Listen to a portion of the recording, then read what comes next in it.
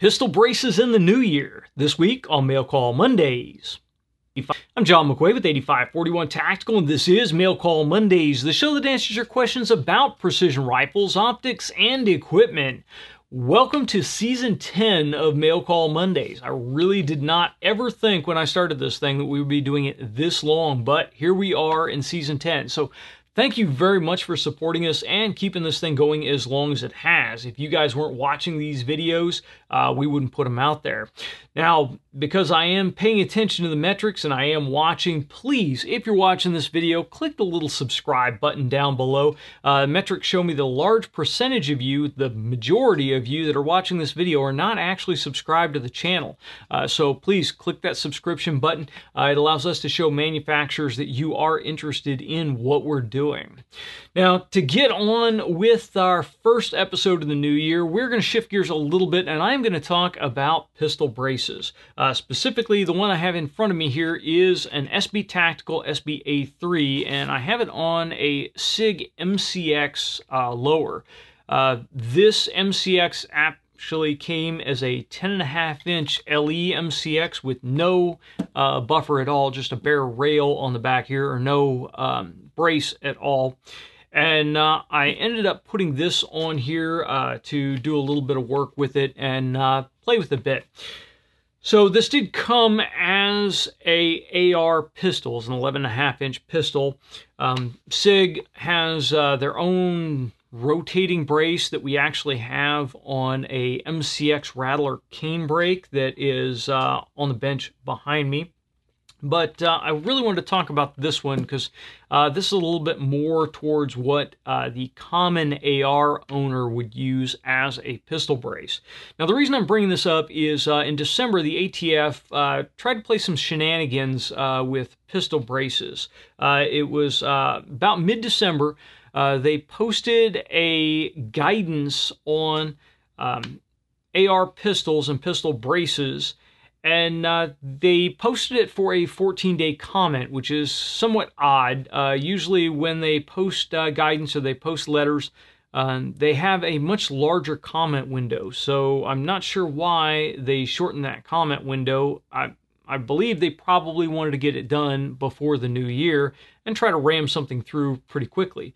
But the gist of this letter was this was supposed to be objective guidance for people trying to determine, and mainly the gun industry, trying to determine if an AR was a pistol or a short barrel rifle. And this was supposed to lay out objective criteria, but it really didn't lay out any objective criteria. It talked about caliber, it talked about weight, it talked about barrel length, it talked about sighting systems. It talked about everything, but nowhere were there numbers. When it talked about weight, it didn't say between 3 pounds and 10 pounds. When it talked about barrel length, it didn't say between 7.5 or 10 inches. It just said these are the objective criteria that we use. But if they were objective criteria, it would be easy to say what the benchmarks were that they were using. And they went through this long spiel, and then they went down and basically talked about the process that they use, that one agent will look at the sample that a manufacturer sends in, so the complete firearm, including whatever brace is included on it. One agent will go through and do all that, and then he will turn everything that he writes up over to another agent. Another agent will go through it and check his work, and then that will then go on, and that renders into the final opinion that they send back to the manufacturer. Now, the strange thing about this is this criteria is fully subjective. It even talks about things like a bipod, which people have been putting bipods on TC Contender and Remington XP100s and other handguns that are used for hunting or silhouette shooting or whatever for ages. It even goes into talking about if a bipod is attached or not, rendering if something is a pistol or a short barrel rifle. So throughout this criteria, that's pretty long and drawn out. So if it takes all the subjective decision making and 2 ATF agents to decide if something is a short barrel rifle or a pistol, how is your average citizen going to be able to determine that? How is your average law enforcement officer going to be able to determine that? And the reality is they can't. So the entirety of this letter was pretty ridiculous on the face of it, because it didn't do anything at all other than try to explain that the ATF is gunning for pistol braces. Now, pistol braces do serve a very specific purpose. Back in the day when they first first started designing AR pistols, it really was nothing more than a short upper receiver, a less than 16-inch upper receiver, and then a standard lower receiver with a rifle tube. Originally, they were rifle length tubes coming out the back, and nothing. It was just a cylindrical tube. Now, as time went on, they got these tubes shorter and shorter until they were as short as they possibly could. But you still had to have a buffer tube off the back of your receiver for a standard direct impingement AR to function. Now, somewhere along the way, somebody decided, hey, we've got this thing sticking out there, we can do something with it, and rudimentary braces started coming up. There were, even before the braces, there were people that were putting loops on the back of them so they could reach through with a loop, and the weight would pull the muzzle down, the loop would hold the back straight, and there you go. Beyond that, people were using slings and just being able to push the gun out against the sling and stabilize it. So along the way, they decide, hey, we can come up with a much better way to actually strap this onto the forearm, and there you go. Now you run into braces like the SB Tactical, SBA3, and SBA4. The SBA4 is more of a triangular aesthetic. It looks more like a stock, but it still functions like the brace. And we now come to our modern day with braces. Now, the ATF, I think it was a couple of years ago now, came out with a letter saying that that's fine, you could have a brace on your pistol, but it was illegal to shoulder the brace. So if you shouldered it, that was now a short barrel rifle. So pistol, short barrel rifle, pistol, short barrel rifle. So I guess if an ATF agent came around the corner, I would have to pull it away real quick and go, nope, it's a handgun. See, that made no sense whatsoever. And some months later after that, there was a reverse opinion that went out that said, no, it's how you use it doesn't change. Because it is what is designed and intended to do. Because, for instance, if I take a Glock and hold a Glock against my shoulder, I can pull the trigger on a Glock with it held against my shoulder. I don't recommend that because the muzzle is right next to your face. You may get powder burns. You may shoot yourself in the jaw. Don't do that. But you could, even though you shouldn't, hold a Glock handgun against your shoulder and press the trigger. That doesn't make it a short barrel rifle. It's still a handgun.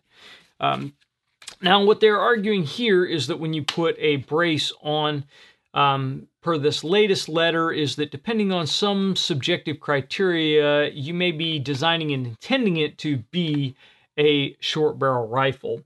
I think the easy answer to this is just to remove short barrel rifles, period, from the NFA and not worry about them at all. I think we've demonstrated with the hundreds of thousands of AR pistols that are out in circulation, out on the street right now. It's not really a public safety issue. It is a government control issue, and it is a revenue issue. Now, one of the proposed remedies, they had several proposed remedies in this letter.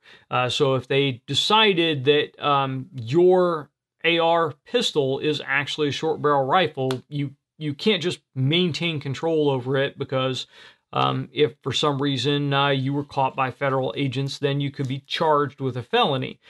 So they proposed remedies to keep law-abiding citizens as law-abiding citizens. The first, obviously, being that you could just remove the brace. So if you had something like an MCX here, it's just one screw on the side and you pop this thing off and there you go. There's nothing to it. So you could remove the brace and discard that, and then it would be fine. It would be compliant with federal law again. And the other option would be you could turn the whole firearm in for disposal. And obviously, for most of us, that's not an option either. And the third option that they proposed was that you could register it as a short barrel rifle and that the ATF would come up with a process to expedite that and possibly waive the $200 manufacturing fee to make a short barrel rifle. So normally, when you make a short barrel rifle, you file a Form 1 with the ATF. Personally, I do it online because it's relatively quickly when you do it through their e-forms process.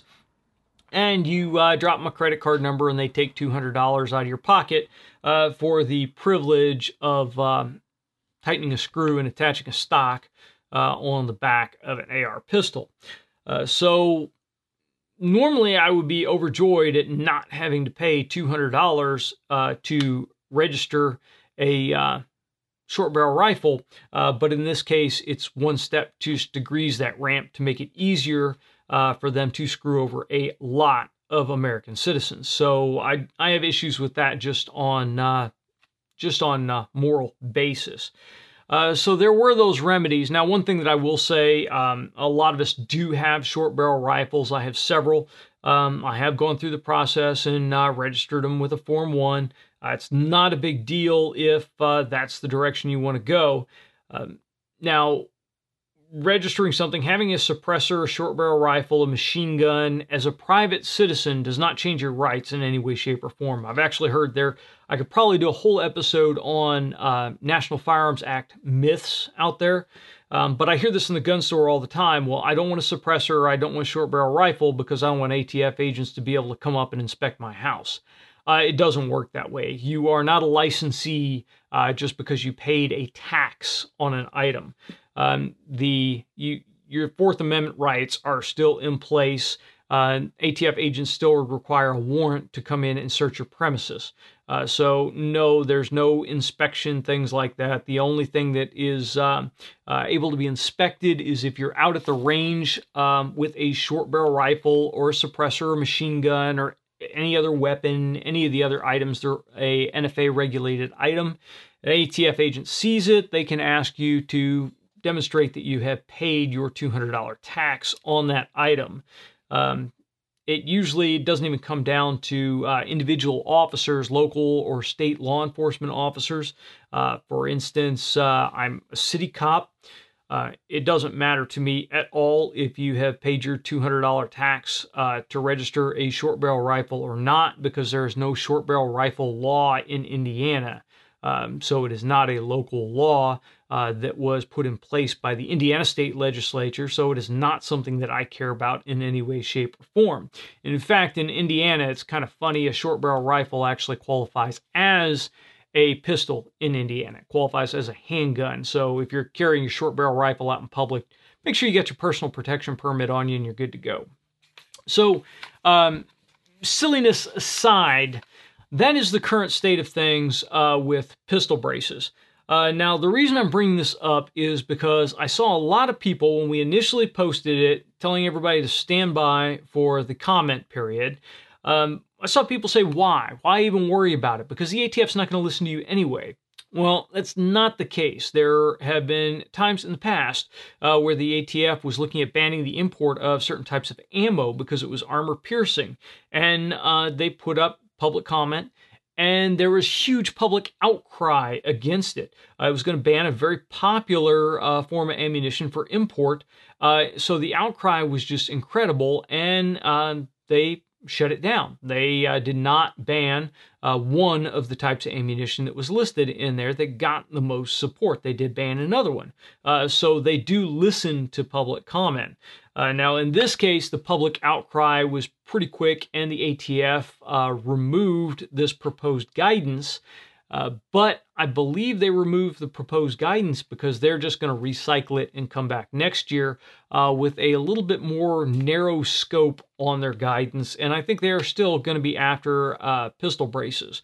There are quite a few blurbs online now that says that our incoming president is going to be specifically targeting pistol braces and 80% firearms, which we could do a whole video on 80% firearms. That's a whole different ball of wax there. So I want you guys to pay attention to this. Now, even if you only own handguns, even if you only own bolt-action rifles, if you are an American citizen, I want you to pay attention to this, because they're not going to be happy just banning pistol braces. They weren't happy just getting bump stocks taken off. It's just another rung of the ladder to banning all firearms.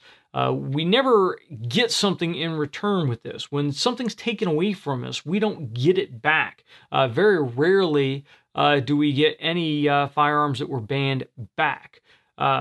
Thankfully, the old assault weapon ban had a sunset built into it, and a lot of politicians lost their jobs over it, so that one expired, and we don't have to worry about it anymore in most states.